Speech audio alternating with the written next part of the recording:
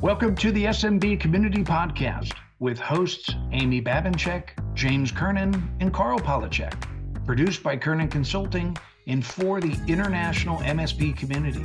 We are dedicated to making every IT professional a successful IT professional.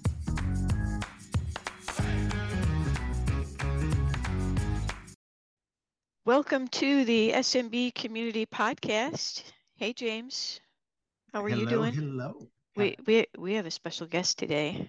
Well, he's sort of a guest, but he hasn't been here in a long time, and it's his birthday as we're recording this. Welcome, Carl Polachek.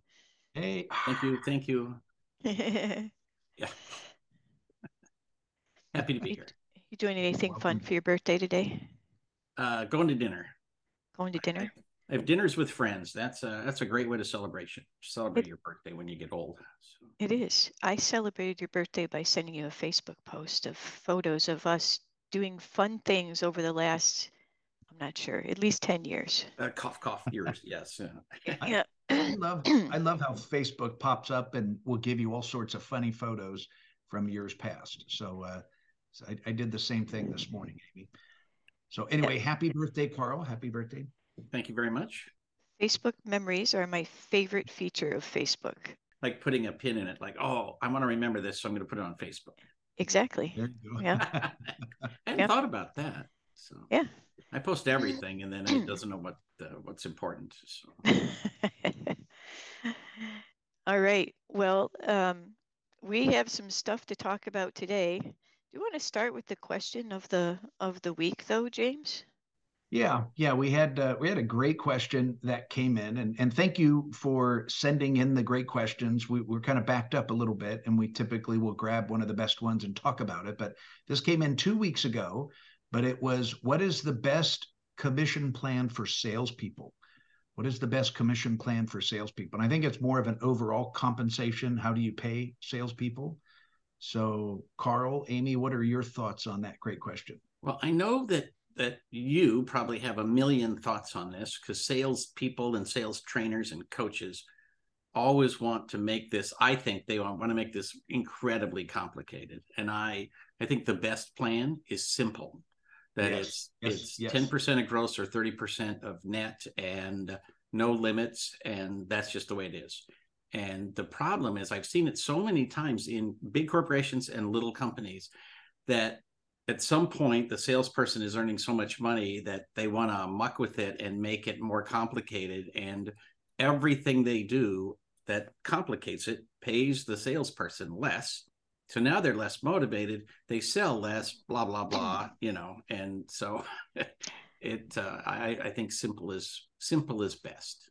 Are you going to pay them forever on those sales, or just over a certain time period? So I don't want to pay them forever, because at some point, if you pay them on all of the recurring payments, what happens is at some point they make $150,000 a year. They spend all their time on the golf course, and they never have to sell another thing as long as they live. All right, James, it's time for you. I actually know nothing about salesperson compensation, because I chose never to hire one. So it's not a road that I had to go down, but I know this is your jam. So educate us. This certainly is right up my alley. So first of all, Carl, agree 100%. Keep it simple. I constantly see super Mensa smart, highly technical CEOs make these complex comp plans. And if your sales reps don't understand it, they're not going to be motivated by it, and it's not going to work. So keep it simple, number one. Number two, Carl brought up another great point. And Amy, I'm sure you'll agree with this. The fastest way to lose a great salesperson is muck with their commission plan. Put some brain power into it in the beginning, make it motivating, then leave it alone. You need to monitor it, right? And you can tweak it as you go, but just be careful with that. That used to be a great recruiting opportunity for organizations that I was a part of, when people would get their comp plans changed. Normally it was for the worst for them. So it's a great time to recruit people away from your competitors. But the reality is, there's kind of two parts of it. One is there's subscription services that you resell.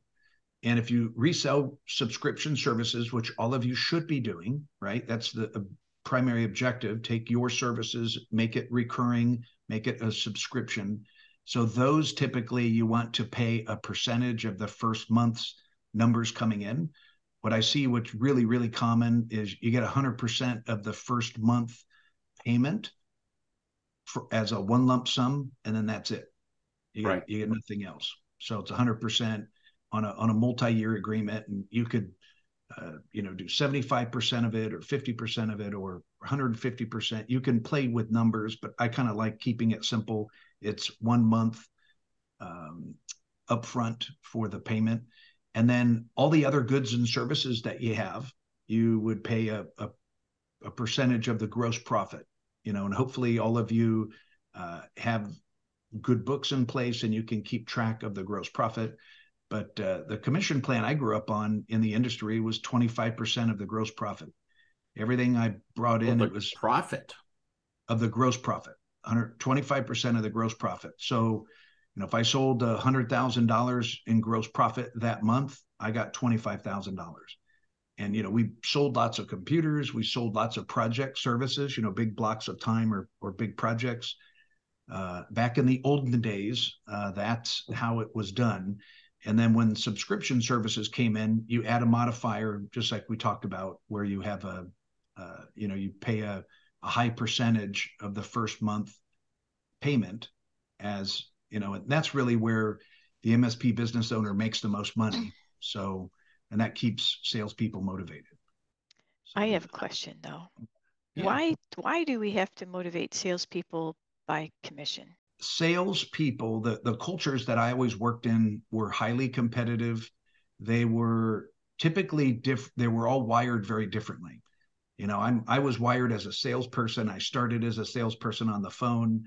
I'm a competitive athlete, played college football, but I played sports my whole life. So when I went into the business world, it was a contest for me. Every day I wanted to keep track of how many calls I made, how many quotes I got, how many new accounts, how many meetings. I would keep track of that. And those were the goals that the owner set for the team. We had a team huddle every single morning, and he wanted 50 calls from everybody. And it was like, look, I'm not as smart as everybody else. So I need to make 100 calls. I just overachieved.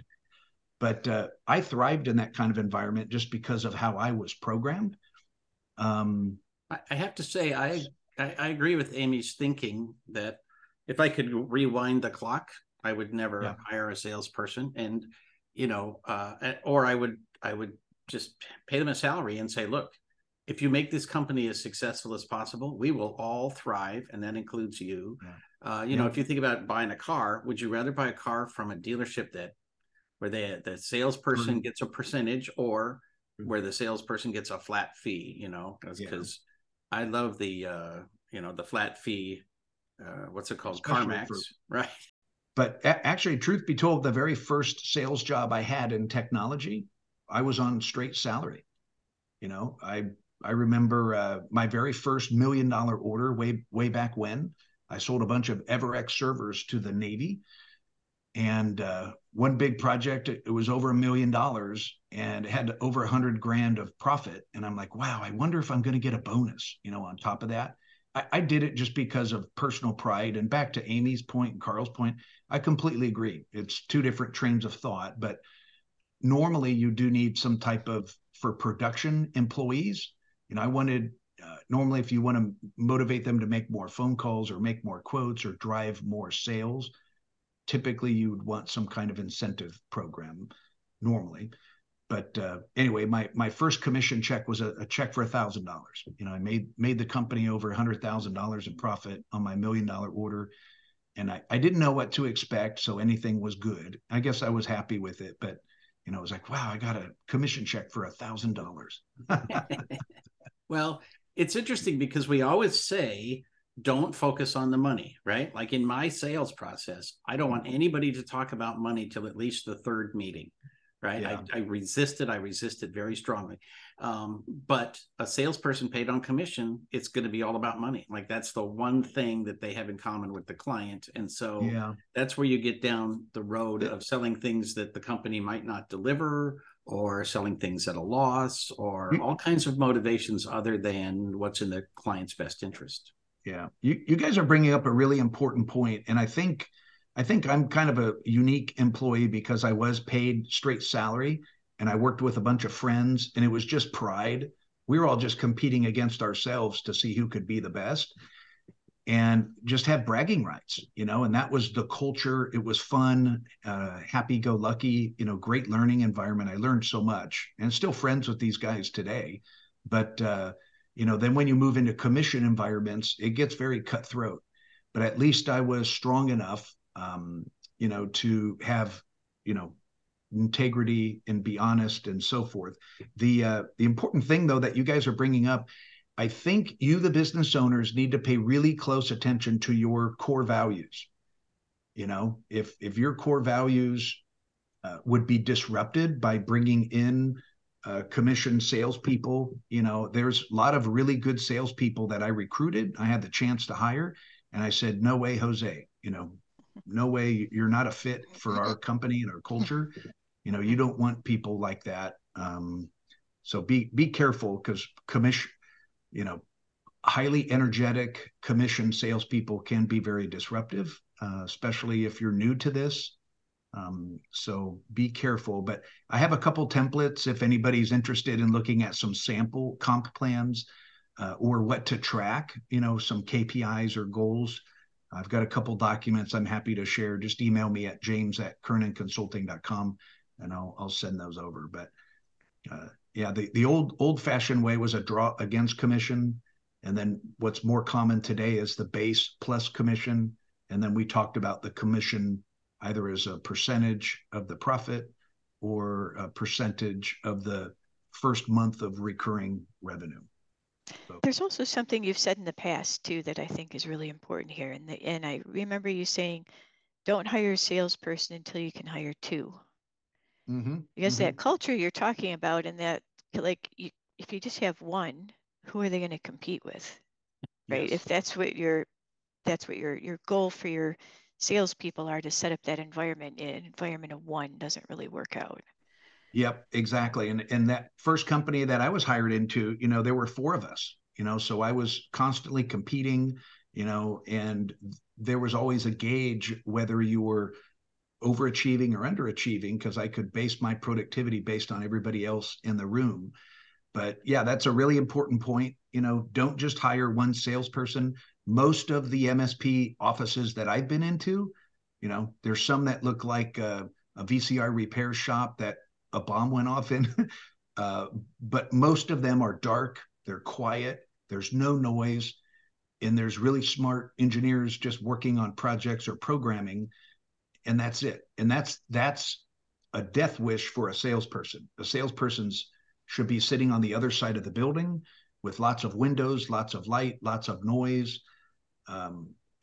My sales floors always were really loud, almost looked like a stockbroker floor. I was walking around with pots of coffee, filling up everybody's coffee, high-fiving them, telling jokes, putting uppers in their coffee. Exactly. Getting them fired up, but we made it fun. But those were the types of people that fit my culture. And but like you Amy also said, have to monitor every little thing, because think about some of the worst customer service experiences, right? They come from salespeople who are going after a commission and doing things they shouldn't be doing. Wells Fargo is probably the biggest national example, is that they motivate people to do things, open up accounts, and that's their KPI, and all of the behavior that follows from that is bad for Wells Fargo. It's bad for the clients. It's right. It's bad for everybody except the salesperson. And then we've also seen vendors who they compete with their partners, right? And until they literally get rid of their internal sales organization, yep, they will continually redo their partner program again and again and again for the rest of history. But it will never work because their internal salespeople are competing with their partners. So yeah, they have a channel conflict. Exactly. Yeah, it's put some brain power into what you want to do, and what the goals of the company are, and then align the compensation or the bonus plan to encourage good behavior, to get to those company goals. It's a team. Remember, it's a team. It's not individuals. You want a team culture. All right, guys, we have to talk about OpenAI. And OpenAI has been in the news for many, many good reasons. And today, as we're recording this, they're in the news for drama. The the Soap drama, opera. the soap opera that just happened over the weekend, because we record these on Mondays, is incredible. The board of OpenAI, which is a nonprofit. So OpenAI is a for-profit corporation that is governed by a nonprofit entity. Um, because OpenAI started life as a nonprofit, right? And it had some people that left when it spun off a for-profit arm. One of those people that left was Elon Musk. And they left because they were members of the effective altruism movement, which says they're very, very concerned about AI. Some people call them AI doomers, right? They think that AI has tremendous potential to do good and also tremendous potential to do evil and get out of control. And if we don't keep a really tight thumb on that side of things, then it could get ugly. And so the board over the weekend fired Sam Altman and the president of the company. They fired two people. The other guy isn't getting as much press. And said basically they haven't given a specific reason other than to say that they lost trust in his transparency in what he's been reporting to the board. They felt they could no longer effectively manage the organization with him at the helm. Now, to add to that drama, one board member was not present and the decision was not unanimous. So, typically when something of this magnitude is going to be done, you want to see the board, as a whole making the decision, not somebody not being present for this important decision and the board not being unanimous in it, right? It was like I think I could be wrong here, but I think there was 5 people on the board and 4 people at the meeting, and it was a 3-to-1 vote. Wow. So, so anyway, that happened. And then over the weekend, they were said to be in talks to bring him back to OpenAI under new terms. And at the same time, he and the other gentleman whose name I can't recall at the moment were out promoting a new business that they intended to start together. And then the board rejected the board reversed itself, I guess, and rejected his terms to return to the organization.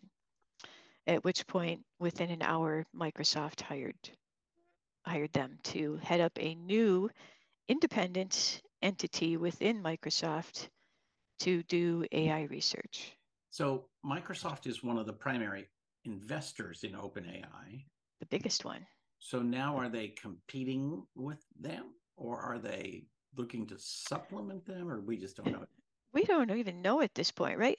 Microsoft has released a ton of AI products through Copilot, right? And their Copilot's not a one thing. Copilot is many. There are many Copilots, right? There's Copilots for all their different applications and services.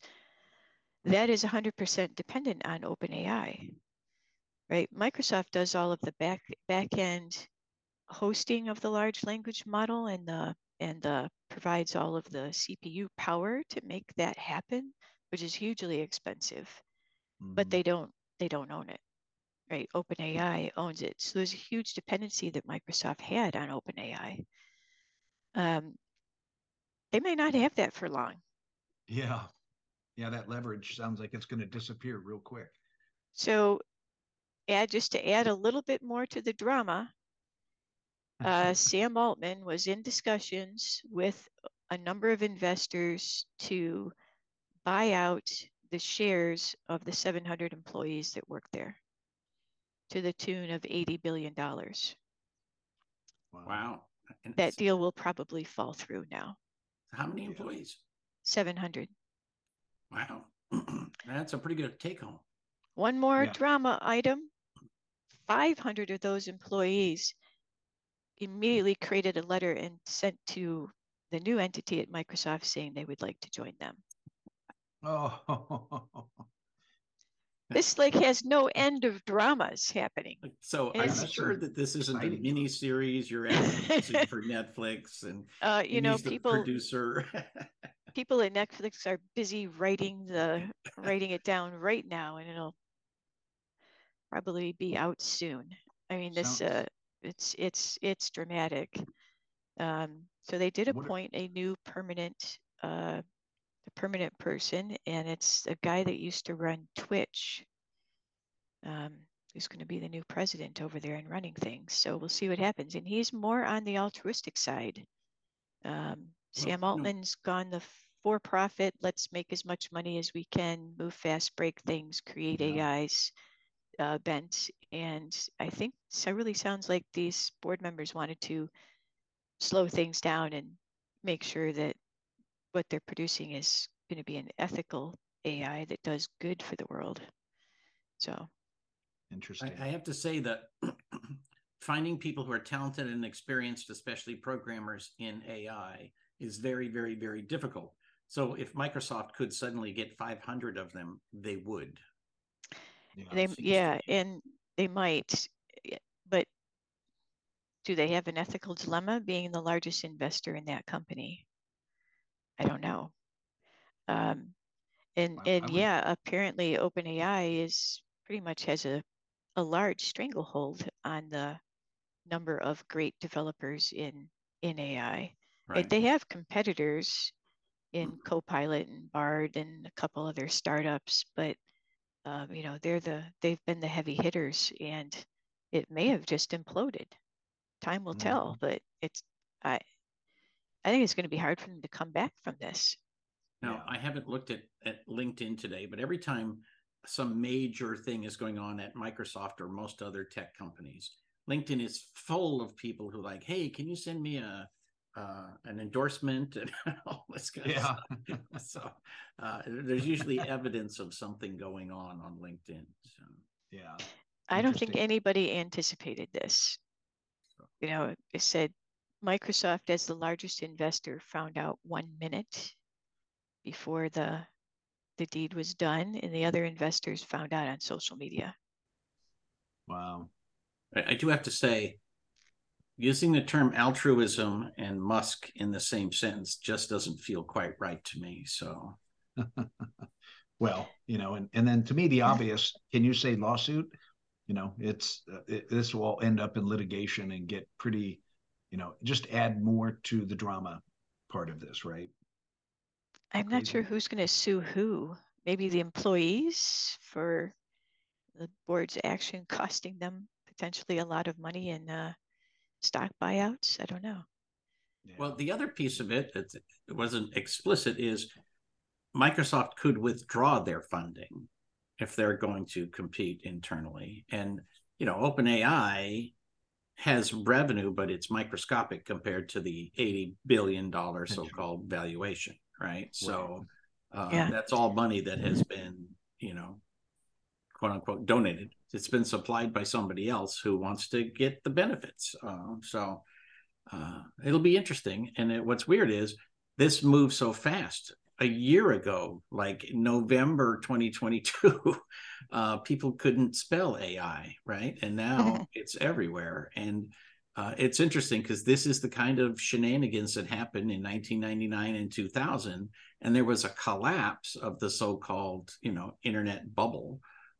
So who knows what's going to happen with OpenAI? I don't think we're going to see that kind of collapse, but a bunch of money flooding in and then a whole bunch of confusion is a great opportunity to make profit. So, well, Microsoft's stock was erratic over the weekend as this was all unfolding because everybody knows about their dependency on OpenAI.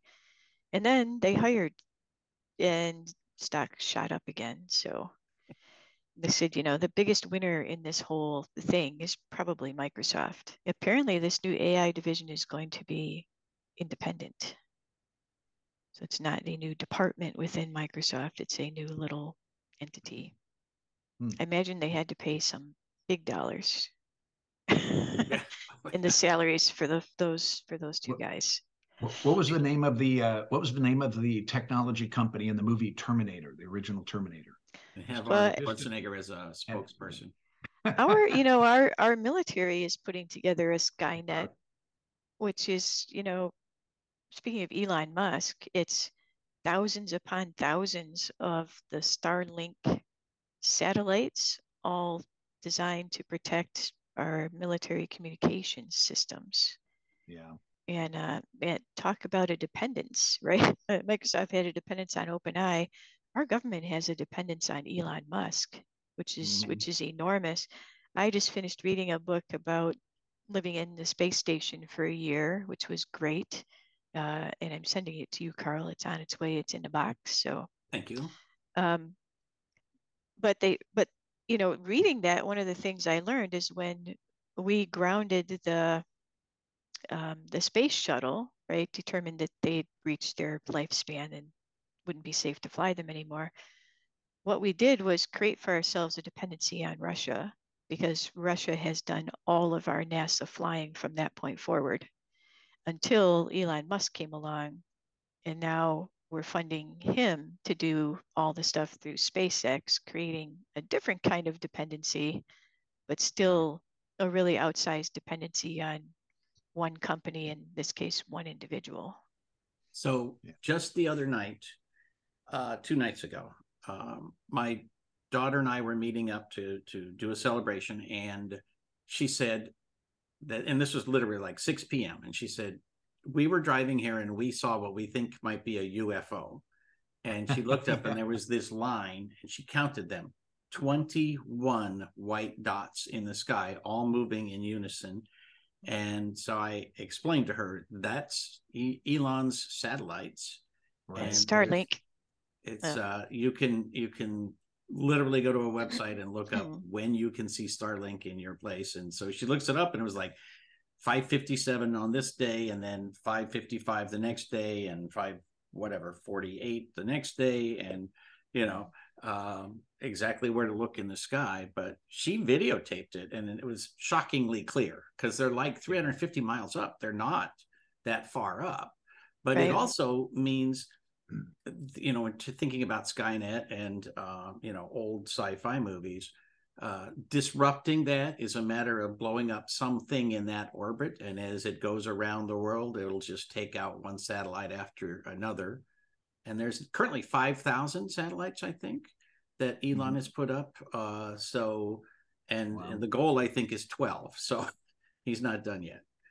No, the goal of our military, I think, is something in the neighborhood of 80,000.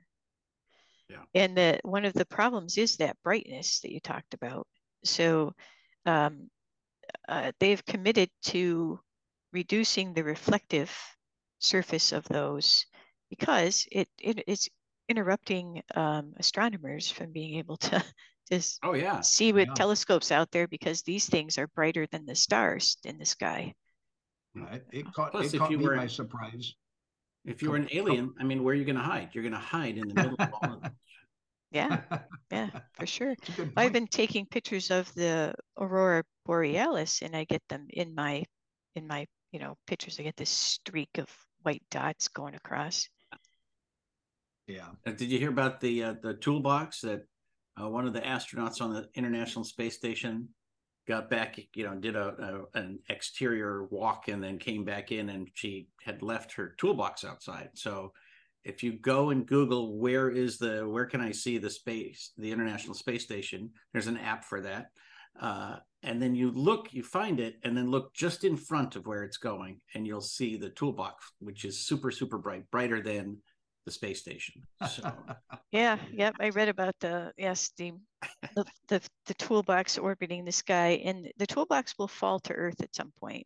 It's so you're only going to be able to actually see that for a limited time, because it falls out of falls out of orbit as it goes. So. And hey, we had another. Actually, I've got kind of some fun Trivial Pursuit here. Are you guys ready to play a little Trivial Pursuit in the MSP channel? Oh man, spring this on us. Go ahead. I'm not ready for this. So everybody knows ransomware is on the rise, right? Ransomware is on the rise. But what industry has the most attacks? There's a couple obvious ones, but think about it. What industry? It's not IT. Yeah, well, IT was one of the suspect ones. Medical? I would say finance, like accountants and enrolled agents. Money. I'm going to go with medical. Yeah, I was going to guess government, right? A lot of government. It seems like every city known to mankind is getting hacked. That's true. Now. So it's not IT, it's not government, but it's healthcare. So Amy wins. Woohoo! All right. You know why that is? Because healthcare professionals are loath to invest in security. We've tried to make them do it longer than anybody else. We have been longer than HIPAA, which was completely ineffective. Although it's done something for privacy, but it's done nothing for IT security. It does have mentions in there. Yeah. But yeah, no, they're such easy targets. Yeah, and if you don't believe us, just email your doctor at gmail.com. And exactly. That's where you find all your most private information. Find all your most qualified doctors at gmail.com, right next to CEO SEO.gmail.com. We used to have a client that their method of communication was to constantly add more and more people to the string until an email string had literally 50 employees on it. And so when Manny worked for me, when he had to reply to one of these long strings, right in the middle, he would add an email address of everyone at gmail.com or everyone at google.com. And nobody ever caught it except me. But that's funny. We are done for today. Thank you for listening to another great SMB Community Podcast, and thank you for joining us today, Carl. It was great to see you. Thank you very much, and happy Thanksgiving to everybody. Happy Thanksgiving. Happy Thanksgiving indeed.